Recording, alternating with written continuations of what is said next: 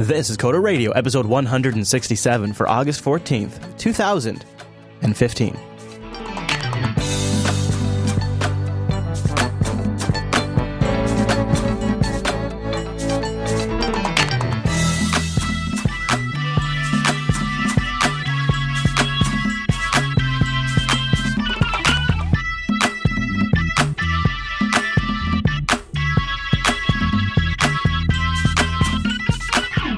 And welcome to Coder Radio, Jupiter Broadcasting's weekly talk show taking a pragmatic look at the art and business of software development and related technologies. This episode is brought to you by our two fine sponsors, DigitalOcean and Linux Academy. I'll tell you more about those great sponsors as this here show goes on. My name is Chris, and joining us every single week over there on that East Coast, yes, it's our host, who is excellent and established. Why, folks, it's Mr. Michael Dominic. Hey there, Michael. Hello, Mr. Fisher. How are you? Hey, happy Friday to you. You know, happy Friday. If we would have thought ahead, we could have done this in the afternoon, so we could have legitimately had a good excuse to drink. Because I'm getting into wine now. That's true. Really? Just a little bit, yeah. Actually. Yeah. Because, you know, it's just, I kind of have like this ongoing kind of gut issues that I have to kind of be careful with. And if I have like more than 2 beers in a night, I can sometimes aggravate it. 1 beer and I'm kind of okay. But you know what? 1 beer is never enough. It's like a potato chip, Mr. Dominic. So, but with the wine, if you know, I can't go crazy, but it doesn't seem to be aggravating any of those issues. So I've just been trying to find different wines that don't taste like rotten grapes, which has, for me, been difficult. But that's not what we're here to talk about today, is it? Are we here to talk about wine today? I thought we were. No, actually, you teased it. I don't know if I don't know. I think it actually was in the post show. I don't think it made it into the recording, but. You wanted to talk about Vulkan coming to Android, so we've got some good information about that, and also some information about what's wrong with OpenGL. Why do we got to get rid of OpenGL? What's with all of this? We're going to talk about that a little bit and describe why Apple and Microsoft and Google all want to solve this problem in a big way. And then after that, we have to ask, has it been peak iPad and peak tablet? And before you go too far from that, somebody who creates a key piece of software for Jupiter Broadcasting has had to pull his app out of app stores, saying he's not making enough money. And it's the numbers, because he's been in business for over 10 years. And so the numbers he has before App Store, during App Store, and post-App Store are astonishing and also a little depressing. So we'll get to that in a little bit. Plus, we have some really, really great feedback coming up, some thought-provoking feedback. And if we have time, we're going to talk about this article that the subreddit asked us to discuss, how to know when you're ready to be a freelance, how to know when you're ready to freelance as a self-taught coder. If we have time, we'll get to that too. We'll see. We have a lot of show to cover today. So let's start, Mr. Dominic, with something that you teased on the post show last week, and something our buddies over at Valve seem to be pretty excited about. Vulkan. And Vulkan is coming over to Android, which seems to be like a pretty huge deal. They're going to have feature sets on Vulkan, Android support's incoming, and the Kronos Group is offering to, basically, they're people behind Vulkan, is offering to basically become a full-fledged Android support group. Now, maybe we could take a quick deviation before we get to Vulkan. Maybe we could talk about what the hell they're trying to do here. And I think maybe the best way to sort of summarize this is Mike and I could break down why you want a low-level graphics API that's closer to the hardware. And something that doesn't use a bunch of extensions. But honestly, we could also, in the same breath, explain Metal, Apple's solution, and they do a much better job with pictures than we probably would solving or explaining the problem. So I'm going to play a little bit from their WWDC keynote, where they introduced Metal for iOS 8 back in 2014, which sort of is trying to solve the same problem. So I'll let Fred go here, I think his name is. So, as you know, OpenGL is the standards-based way for high-performance 3D graphics on iOS, giving you access to the power of the A7 processor. But increasingly, if you look at what goes on in the performance of the game, in addition to what the game wants to accomplish, OpenGL ends up being a thick layer of overhead between the game and the hardware. And obviously, this is going to be universal for Android, Linux, iOS, Windows. Well, now we have Metal. And Metal dramatically reduces that overhead, giving the game near bare-to-the-metal access to the power of A7. The results are stunning, up to 10x faster draw call rates. Now, in addition to these dramatically reduced overheads, you get access not just to graphics, but to the compute power of the GPU. And Metal supports pre-compiled shaders and efficient multi-threading, so you can always get the most out of the processor. Now, we've been working with the leading... Now, we could probably stop there, because all that is very true for Vulkan as well. In fact, there's an interesting demo online that we played a little bit of in Linux Unplugged this week, because we talked about this from a Linux desktop perspective as well. And in this video, it's called Gnomes per Second. And in this video, they compare on a Power VR chip, so something like the Nexus player is the unit they're demoing this on. And in this demo, they show Power VR Rogue GPUs running Vulkan on the left side and OpenGL ELS on the right side. And one of the things that really strikes me about this demo is, Vulkan is much, much better about using the GPU over the CPU. And when it does go to the CPU, Vulkan is much better at multi-threading. And so now we're seeing these phones with eight cores in them, and also, of course, desktops. This makes a lot of sense. And Vulkan seems to be very smooth. It's going to have a very clean way of feature sets, so that way game developers can write to these feature sets, and the Vulkan system is capable of determining what the hardware is capable of and then exposing that to the game. And it's capable of scaling from these Power VR GPUs all the way up to NVIDIA big-time desktop GPUs and ATI cards. Or, I'm sorry, AMD cards. So it seems to me, Mike, and I'm just kind of looking at the beginning of this, by Google backing Vulkan, they're kind of locking in Vulkan as the next OpenGL replacement. And I think this has huge ramifications for desktop gaming on Linux, for SteamOS, for mobile gaming. I don't know what it means for iOS exactly. Probably nothing, which is going to be interesting in itself. And I think it's fascinating from the standpoint of the way Vulkan is built is, even if, like, say, Microsoft didn't want to ever create like a feature set or a profile or whatever for Vulkan, the Khronos Group could still make one. The developers could still target. It would still be the blessed official standard because it'd just be blessed by the Khronos Group instead of Microsoft. Whereas if Vulkan did get support on, say, Mac OS X, Apple could have an Apple profile. I might be getting some of the vernacular wrong here, but they could have an Apple preset profile that developers could target. And if they never decide to do it, then Khronos Group can take that on. And it's a really interesting approach, and it seems to have a lot of longevity. And pretty much, I think anything that pretty much supports OpenG ELS at this point will be able to support Vulkan too. So I believe existing hardware on the market is pretty much good to go. So Google could have gone their own way here, right? They could have made a Metal or a DirectX, and we would be in a completely different situation. So I believe in this case, and I don't know if you see it differently, Mike, but this seems like good guy Google to me. Good guy Google, huh? Look at these gnomes per second. I mean, Vulkan's going to bring us good gnomes per second, finally. Look at that. That's some smooth gnomes per second right there. And no joke. I mean, that's going to make that's a bigger deal on battery life. If you start accelerating the UI, instead of having OpenGL accelerated UIs, you could have Vulkan accelerated UIs. This could eventually bring in an entirely new accelerated UI for just basic applications with much lower cost on battery life, potentially. And Google could have gone off and made their own thing. And maybe they still will, but why would they? Well, I mean, they do for a lot of other things in Android now. They've closed up a lot of aspects of Android, actually. That's been the only thing, is like, so imagine if they would have somehow, now let's just entertain this crazy idea. It may not even be possible. But you know how they've been sort of playing up everything? You know, everything, Mike. They've taken the mail app, the browser, the camera app. Everything is closed. They've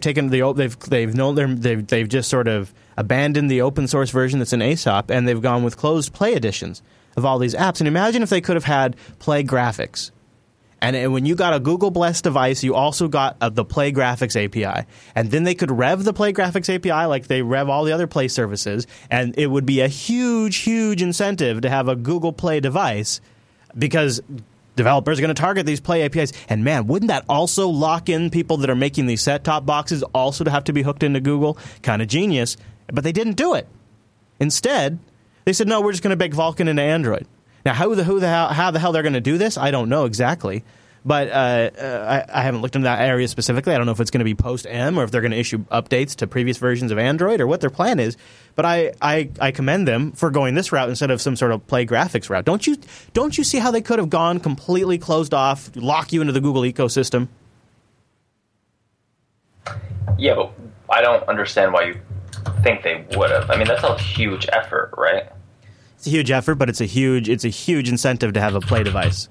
Maybe we'll see.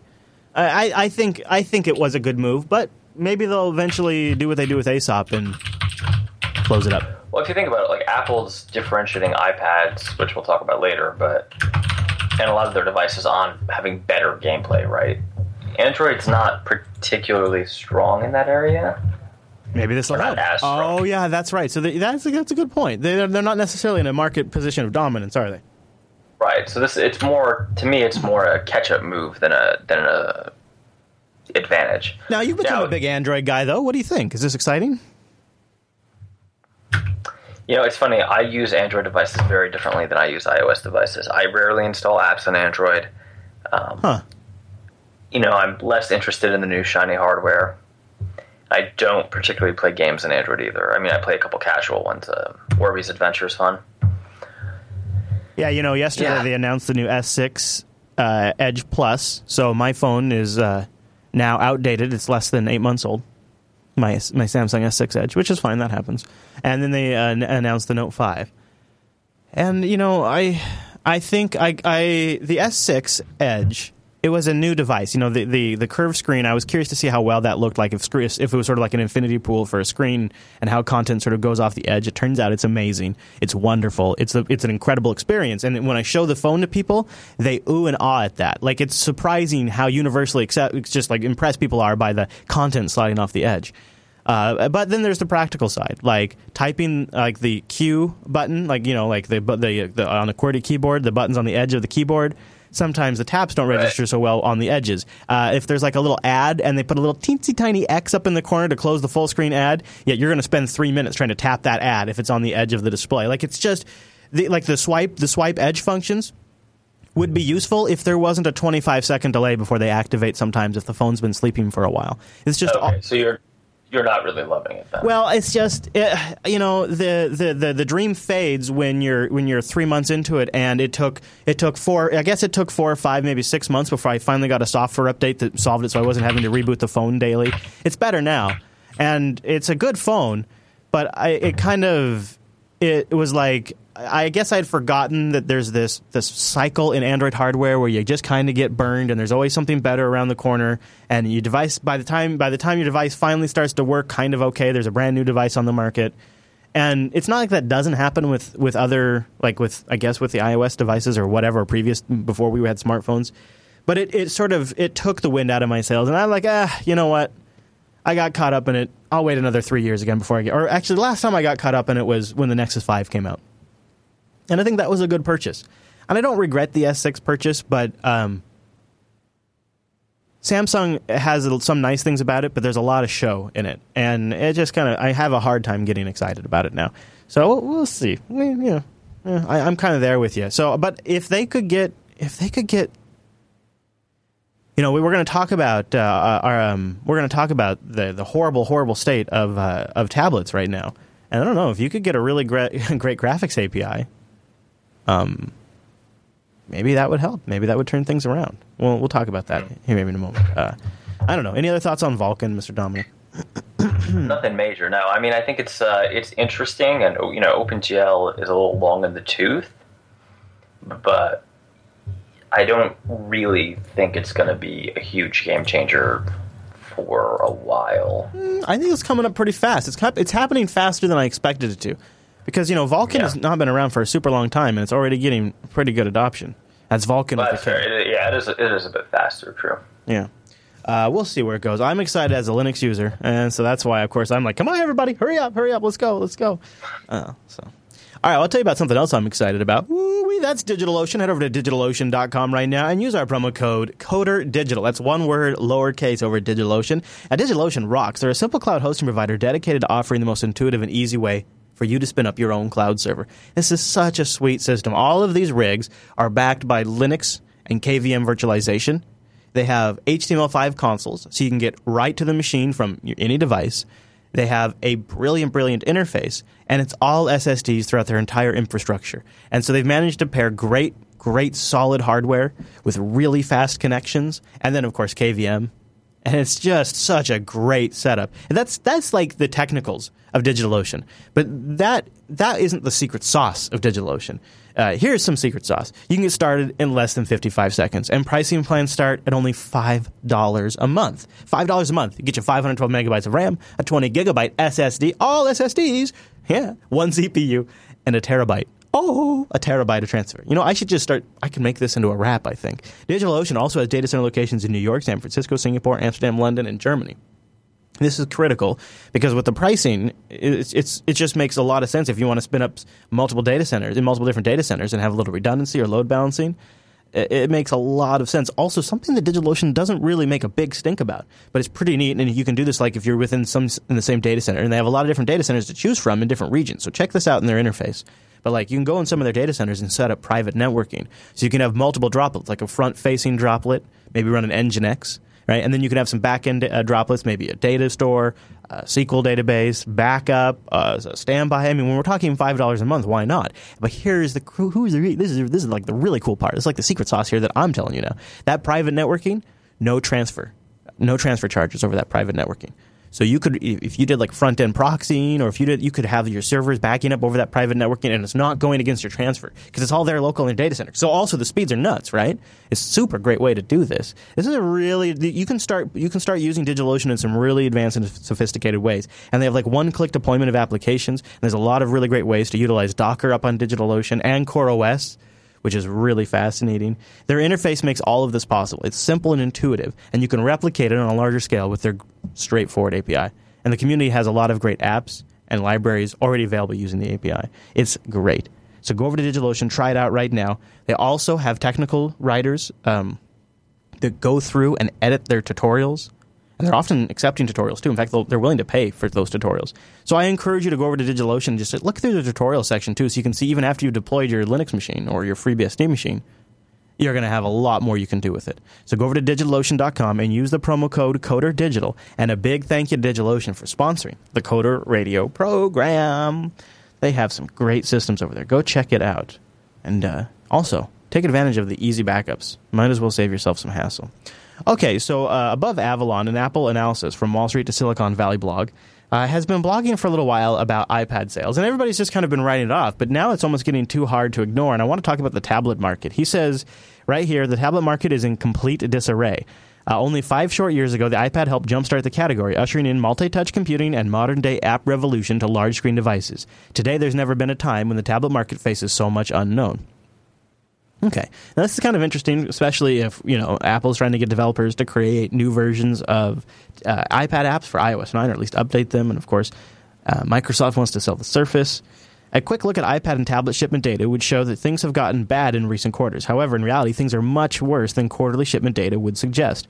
The seasonality found in the tablet segments is difficult to see. It makes it difficult to see these long-term problems. As a much better way to understanding what has been taking place is to look at the year-over-year change in shipments on a trailing 12-month basis. Now, this smoothing effect he's applied here, when we scroll down here, it is devastatingly bad. As he puts it, the iPad tablet has been on decline for years, and things continue to worsen. The overall tablet market hitting a negative territory for the first time. All momentum in the market has been lost. It's now below. The iPad is literally below 0%. I don't quite understand. He goes on to say that in reality, one reason sales momentum was slowing for iPad owners, they're not upgrading their devices. Different data shows, and his own estimates, consumers have held onto their iPads on average for 3 years, which is longer than the iPhone's 2.6-year upgrade cycle. Since the tablet category is still young, the iPad 3-year cycle is still extending and will likely go out as far as 5 to 6 years. And then, to conclude, the continued migration of smartphone manufacturers to 5+ inch screens isn't helping the matter either. And he says another consequence of growing large-screen smartphones' popularity is that becoming increasingly difficult for Apple to market the iPad Air or iPad Mini. Features such as cameras and even Touch ID simply don't make as much sense on a device that can't be comfortably held in one hand or carried in a pocket. The iPad market and the tablet market is in trouble, and there is no change made to the lineup. Peak iPad is on the table. Peak iPad is a simple concept driven by the belief that underlying structural changes to the tablet market would result in the iPad losing most of its value propositions, leading to a prominent decline in sales. For example, Peak iPad is alive and well, even though Apple is still selling iPods. I'm sorry, Peak iPod. Peak iPod is alive and well, even though Apple is still selling iPods. The product category will never reach record quarterly sales again. Dun, dun, dun. Have we reached peak iPad? Is the tablet market sort of a snore, Mr. Dominic? Like, these devices, what? People are using them to watch Netflix. They're watching Netflix. Why do I need a new tablet to watch Netflix? Nobody's doing anything large with them. No. That's the problem, right? And so but here's why I bring this up. The iPad was going to save the newspaper industry. The iPad was going to save the publishing industry. The iPad was going to give iOS developers a whole new platform to target, and it was going to make a whole bunch of more money for iOS developers. It was all going to be it was going to destroy the PC. It was going to be the post-PC era. The iPad ushered in the post-PC era. No. All bust. Technology is just kind of fading away. No. I actually wouldn't have thought that was a boom. I don't think they're gone. I just think they are an accessory device. They're not going to be the primary device that everybody hoped they were. And when it's an accessory device, you're not as inclined to upgrade it as often. It's more like an entertainment device. It's more like your TV or a it's DVR. A consumption device. Yeah. Yeah. So not worth targeting, or only worth targeting if you're making a consumption app or something loosely connected to that, I guess? That's probably the case, unfortunately. Ouch. Well, maybe, do you think iOS 9 with it hasn't made a difference on Android, has it? And maybe not really on the Surface either, with side-by-side apps and things like that. I just don't really know if it's going to make a big difference. Yeah, it's interesting. Steve Jobs, if he knew now what's happening, I don't think he'd be happy. All right, so we also in the show notes, by the way, we have a link to Rich Glenrich's blog, I think is how you say it. Oh, no, it's not how you say it. He's an open source developer, graphics programmer. He's been in the industry for a long time. He's a recovering OpenGL addict. He's worked at Valve, Microsoft, DigitalOcean. He's worked on Oculus, and he's got a great post about why OpenGL is got to go. He's, first of all, number one, 20 years of legacy. It needs a robust and major simplification pass. Number two, GL context creation hell. Number three, the thread's current context may be implied this point, quote unquote, this pointer. He goes on with a whole bunch of reasons here. And, wow. Extension hell is number 26. I would have thought it would have been sooner, higher in the list. But great post if you want to know why people are so desperate to replace OpenGL. Our next story, the page is not loading because I think it's getting a whole bunch of attention right now because it's from a really well-known Apple developer who creates software that we use here in production, one of the last proprietary pieces of software we use to get the shows out the door. So his page is not loading right now, and I really kind of want to talk about this because it's actually affecting the network, and it affects a lot of people that have tried to put their different applications in different stores. So while that loads, I'll do a quick Linux Academy read, and we'll see if the page will load after that. All right, Mr. Dominic, you stand by over there. This is your chance to get yourself a coffee. We'll see if that page loads. I'm getting a database error right now, but I'm trying to get the Google Cache version to load. So we'll see. It's down to the wire. You know what I need is something really dramatic to make it like we'll see. Like, come on, tell me where the database is. Jack Bauer kind of style. But no, unfortunately, you don't get anything like that in this podcast. We don't have any high production sound effects or anything like that. So while we try to get the database back, I'll tell you about Linux Academy. Go over to linuxacademy.com/coders and get the Coder Radio discount. I love Linux Academy because it's created by people truly passionate about the subject material. They're not just doing it because it's a feature. It's not just something on the website they can say they have. I love it because they really, truly are passionate. And that's great because that makes the difference, doesn't it? That means they're following this stuff because they want to, and that really reflects in the content. And I think that is fantastic. But from a practical standpoint, it also is just a great educational resource. They have step-by-step video courses, downloadable comprehensive study guides you can take with you. It comes with your own server, just spins it up on demand in the courseware as, and get this. The courseware, you get to choose from 7+ Linux distributions. So the courseware will match the distro you choose. The virtual server matches the distro you choose. It's all customized to that. Now, from a production standpoint, that is amazing. We considered when we were trying to launch How To Linux, we considered doing that, and it was an unbelievable amount of work. But you know what? That's the difference, right? Because they really care. And they have scenario-based labs that way you get real hands-on experience. You'll go through something, and you get to actually experience it. That way you get, actual experience under your belt. Now, when you go to do it in a job scenario or for a client or for an employer, it's not your first time. And that kind of confidence really feels a lot better, and it makes it much easier to focus on the work. And if you ever get stuck in Linux Academy, they have instructor help available. They've just rolled out new courseware too, so I encourage you, if you're already subscribed to Linux Academy, go over there and check out the new courseware. It's super exciting, and they have a great forum where you can interact with a community that's stacked full of Jupiter Broadcasting community members. These nuggets are a lot of fun. Anywhere from like 2 minutes to 60 minutes, just deep dive into a course. And of course, they have a broad range of anything around really Linux and open source. Android development, OpenStack, Docker, virtualization, all the things you would expect, plus the essentials, backing up, managing and administrating a Linux system, introduction to package management in Linux, like all of the intro basics too if you're just getting started or need to reacquaint yourself with some of those. They've got all of that. And you do all of it by getting started at linuxacademy.com/coders. That supports this show, and it gets you the discount. linuxacademy.com/coders. linuxacademy.com/coders. And a special thank you to Linux Academy for sponsoring the Coder Radio on a Friday. linuxacademy.com/coders. Thanks, Linux Academy. Okay, so let's see if the page cache stupid thing. Why is this not working? Well, I have an annotated version that I can pull up here. So you guys just won't get the visual of it, but that's okay, right? We don't mind.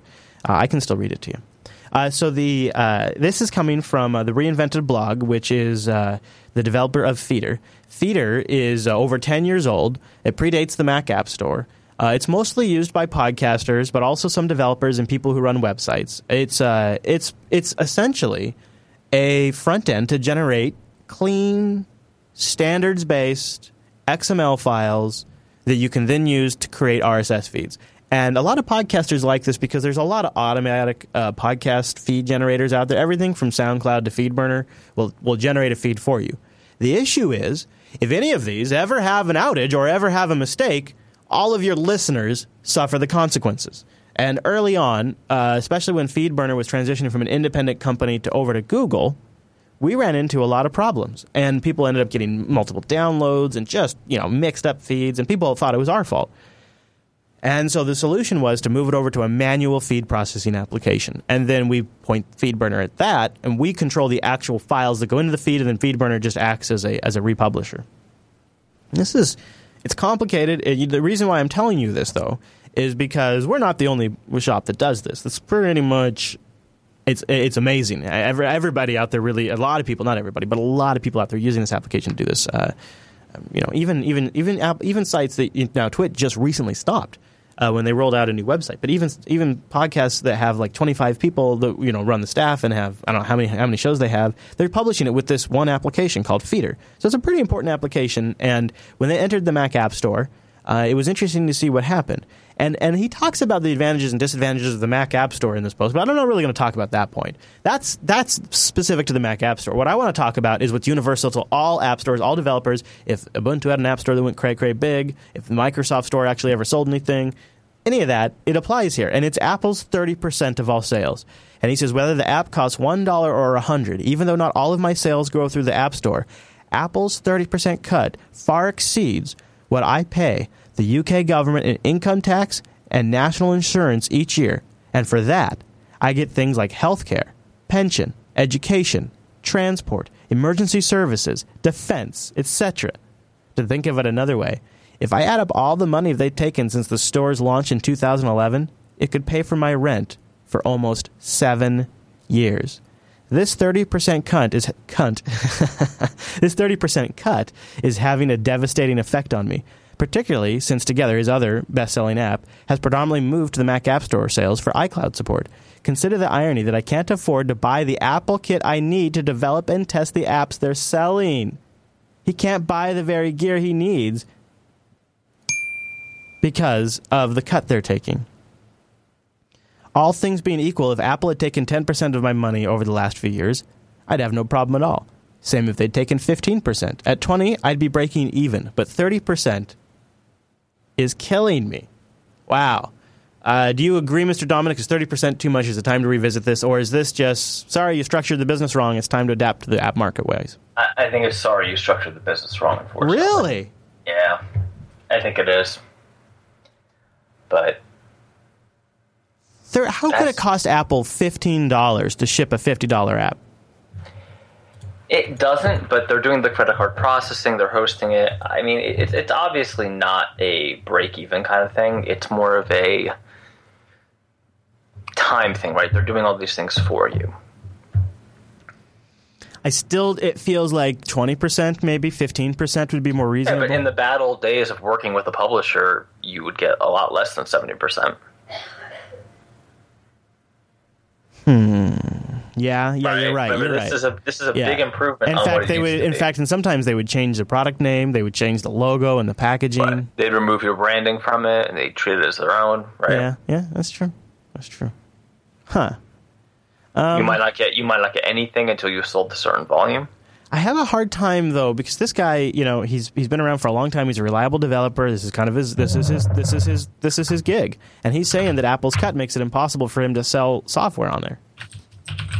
See, he used to do direct sales. I don't know if he ever sold it as a box copy. Right. He's probably never had the experience of the battle. I guess that's where I find the flaw in your argument. It's not a 1 or a 0. It doesn't have to be in the App Store or on a box shelf because direct sales is absolutely a possibility. Okay, then you have to put up your own store. I mean, no one's stopping him from doing that in terms of on iPad they are. Yeah, I don't buy it. I mean, the reality is people pay for software less than they used to, right? What about trying to up the price? Like, that would just devastate sales? It's very hard to raise the price, right? It's easy to lower. Now, what you could do is this is a version 3 or whatever, right? And then up the price, but... We've seen some developers who will do a discount on their website. Did you try that? Did you try that for a little while? I did. It ultimately didn't matter. People would prefer the App Store version, or what? There's a convenience factor to App Stores, so that's... Yeah, people prefer the App Store version. I will say on the App Store, I got a lot more kind of casual users, which had very different expectations than the people who are buying via the web. Yeah, but that's a whole different can of worms. I don't know. I want to disagree with you because I like this guy so much. I'd like the audience's opinion too. Is 30% too much? And what's Google's take is 32, right? Is that chat room? Do you remember what Google's take is? I can't recall. It's 30. Yeah. Yeah. Is it 30% too much? Coderradio.reddit.com. Look for 167. All right, real quick. I liked this because Lifehacker had a how to know when you're ready to freelance as a self-taught coder, and the reason why I liked it is it's not a huge long ass post. It's just 4 solid reasons. Are you ready for them? And I want to just tell me if you agree. Okay. In general, you'll know when you're ready to take the leap to do these if you can do these 4 things. Number 1, build a couple of projects and be able to show them off. Okay. Number 2, talk about decisions and reasons for making certain design or development choices. Number 3, look at someone else's work and find areas that you are able to improve. And number 4, go on Stack Exchange or similar and answer more questions than you need to ask. I don't know about that last one, but what do you think, Mr. Dominic? I don't know about that last one at all. I think that's a little... So would these 3 reasons be enough of a litmus test to know if you're ready to go out on your own? Build a couple of projects, show them off? I think you're okay to start doing side projects once you can convince someone to hire you for them, right? Yeah. Yeah. I feel like this is just a tiny fraction of what it takes to go off on your own, to be honest with you. Nothing in here says anything about money management. Well, contracts and what happens when somebody's not happy, right? And what do you do when the cash flow doesn't come in for a little while? And, then all of a sudden a bunch of cash comes in. These kinds of things also you need to be ready for before you go off on your own. See, the thing is this is a market. What this is they're advertising a free worksheet to know when your skills are ready.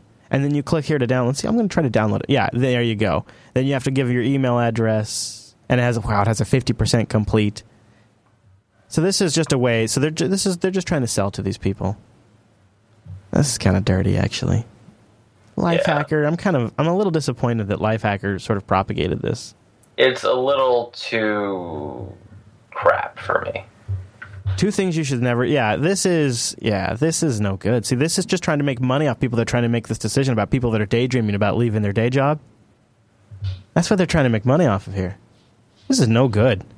I do not like this. So there you go, subreddit. There's our take on that. They wanted to hear our take on it. There's our take on it. That's no good. That is no good. While we're in the other things that people wanted us to take a look at, we had some good feedback. Last week we were trying to speculate. Are we seeing an increase in enterprises hiring iOS developers because we're seeing an increase in Macs and iOS devices in enterprise? Well, Phil and C writes in. He says, most enterprise IT departments are not hiring in-house iOS developers. Agreed. Heck, they're barely hiring Java developers anymore. New app development in the enterprise is mostly farmed out, usually overseas. Yeah. And that includes apps for mobile devices. As Dominic quipped, they're spending their money on licensing PhoneGap and other mobile software frameworks and not on actual in-house talent to do the work. Well, that's depressing. That's exactly what I have been saying the whole time. So now what? Well, now what? Nothing. It's how many companies still have shipping and receiving in their company and they don't just farm it out to UPS, right? I mean, how many companies, big companies have in-house accounting, but a lot of companies don't, right? They farm it out to H&R Block or a CPA. Why would you expect them to have a full in-house fleet there? Well, hello there. I know. I don't know what's going on behind me. Yeah, it sounds like someone's coming into your crypt. Yes. Yeah, I guess I would expect enterprises to want to have custom applications. I guess I'm romanticizing that they would. No, you're totally romanticizing. Here's what the enterprises want. The manager running the project wants to make sure they either get great results to justify the spend or spend so little money that it doesn't matter. See, back in my day, you had a couple developers on staff because you needed them. You might have a couple, but you have a couple like general web guys just doing your day to day. Yeah, that's true. Yeah, you're right. That is true. Yeah. And they're doing more maintenance than anything else. Yeah, and it's, I guess, just more and more common to outsource it. But there is still people that are looking for local stuff too. Yeah. Okay. So we had one more story that the subreddit wanted to submit for our Friday edition of the show. Nice of them to do this for us, and they wanted to get our take. Let's see. Let me go back. Let me get the name. I'll try to give credit to whoever submitted this. So Carrie Hartline and J.I. Meek both wanted to get our take on the presumption of stupidity. And it goes a little something like this, Mr. Dominic. This is over on Aaron's blog. He says, I've noticed a common bias that shows up in some founders. And I want to know, as somebody who's maybe had some competition, I'd like to get your take on this. He says they believe that their competitors are stupid or uncreative. They look at other businesses and identify inefficiencies and bad systems, and then they decide that those conditions exist because of dumb decisions on part of the founders or employees. He says this is a bad belief to hold. In truth, competitors in the market are usually founded and run by intelligent people making smart and logical decisions. It doesn't mean that all the decisions they make are necessarily the right ones, but they really and rarely function out of outright stupidity. When companies do things that diverge from what seems like a smart idea from the outside, it's much better idea to ask why those companies are doing things from the presumption of intelligence and logic rather than the presumption of stupidity. If you don't ask these questions, you might find yourself making the same decisions or ending up in the same place with your own set of rationalizations. I see this all the time. Essentially assuming your competition is dumb and that they haven't figured it out. And that it could make you maybe a little slow, a little lazy. What are your insights on this?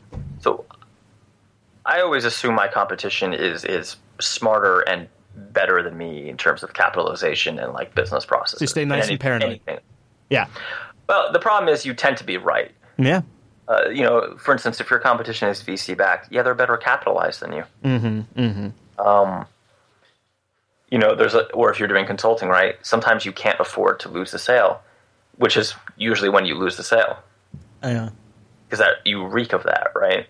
Or another way, it can even be like one project is Indiegogo or Kickstarter backed even. It doesn't even have to be a VC these days. Right. I have, of all the competitors and anything I've ever done that I've met, they've usually been better at some things and a lot worse at others. But the thing is that quality of development is usually not that important, unfortunately, right? Networking is extremely important. Business processes are extremely important. Those are all things I'm terrible at, by the way.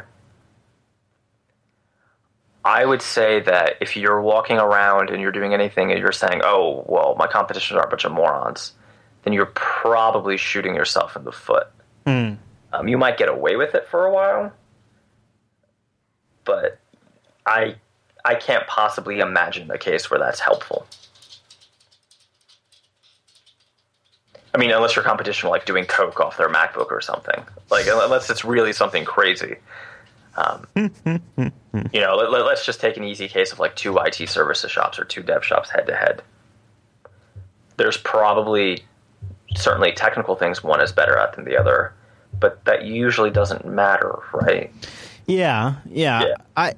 Okay, so maybe let's look at this from another angle, actually. Let's talk about this. So is there actually a point in time where you're really doing yourself a disservice by looking at your competition too much? Like, you can only maybe like looking in the rearview mirror isn't the right way to put it, but there's only so much value in looking at somebody else. He goes on to say, truly great businesses aren't built as counterpoints to existing companies. They become great because they meet a deep need that isn't being satisfied. That usually requires the kinds of creative and cognitive leaps that no amount of market analysis could possibly give you.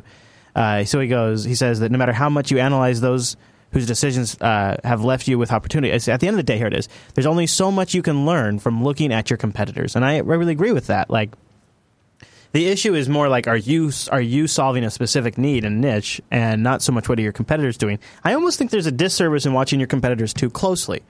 But it's like you got to walk a line there. You kind of have to keep an eye on what's going on, but at the same time, you don't necessarily want to be consumed by it. You don't want to let it be what gets the most of even a little bit of your attention too much. Really, I think, in my opinion, because then that gets in the way of your creation. In a way, like you can spend too much time obsessing about them. Yeah, so there's a danger of spending too much and too little, right? Yeah. Like, how do you know where that line is? Even, I don't know. I don't think you do, because I don't think there's anybody that well adjusted to be like, this is the appropriate amount of attention to pay. I think you're either overly paranoid or you're just a babe in the woods and don't know what the hell you're doing. Yeah, it just comes and goes at different levels at different times depending on what's going on. Yeah, that's probably it. That's nice. Grasshopper, that's nice. So, hey, you know what the rest of my afternoon is filled with? You ready for this? My dad's getting married, and I'm the best man. Oh, God, congratulations. And you're the best man? Congratulations. Yeah. Oh, thanks. Yeah. What, I mean, are you ironically the best man because you're like the worst man I've ever met? Or it's funny. It's funny because this is one of those family things that it just, you're glad that you don't do a lot often. But it started with my dad came up to me and he's like, hey, boy, I just want to let you know that I hope you don't mind, but Josette and I, we're going to go elope. And it's not that we don't want to celebrate with you guys. We might have a little party when we get back. But we're just going to do something private. I'm like, oh, gosh, that's great, Dad. That's great. And, of course, I'm thinking to myself, sweet, I don't have to take time off work. And then a couple months go by, and it's like, hey, would you mind being my best man? We're going to have a little bit bigger of a ceremony. I'm like, oh, no, that'd be great. And then my wife speaks up, and she says, hey, would you like Dylan and Abby to be Ring Bear and Flower Girl? And they say, oh, no, we're not going to do anything all that big, so we'll just keep it simple. We're not going to have a Flower Girl, Ring Bear. And I think, whew, dodged a bullet on that one, because let's face it, getting a 4-year-old and a 6-year-old set up for a wedding is not a great plan. No. So then like a week goes by, and we get a text message, and they tell us how excited they are to have Dylan and Abby as the Ring Bear and Flower Girl. And so now, of course, that means we have to get outfits for everybody. We have to get everybody's haircut. We got to do all this stuff. And so we went to rehearsal last night. Now today, we have to show up at 3 o'clock. The wedding's at 5 o'clock. Now, see, we have 3 children, 2 years old, 4 years old, and 6 years old. To bring them to a place, even for an hour, is a little hectic. To bring them to a place that they have to be at for that long and then participate in the wedding is going to be a little crazy.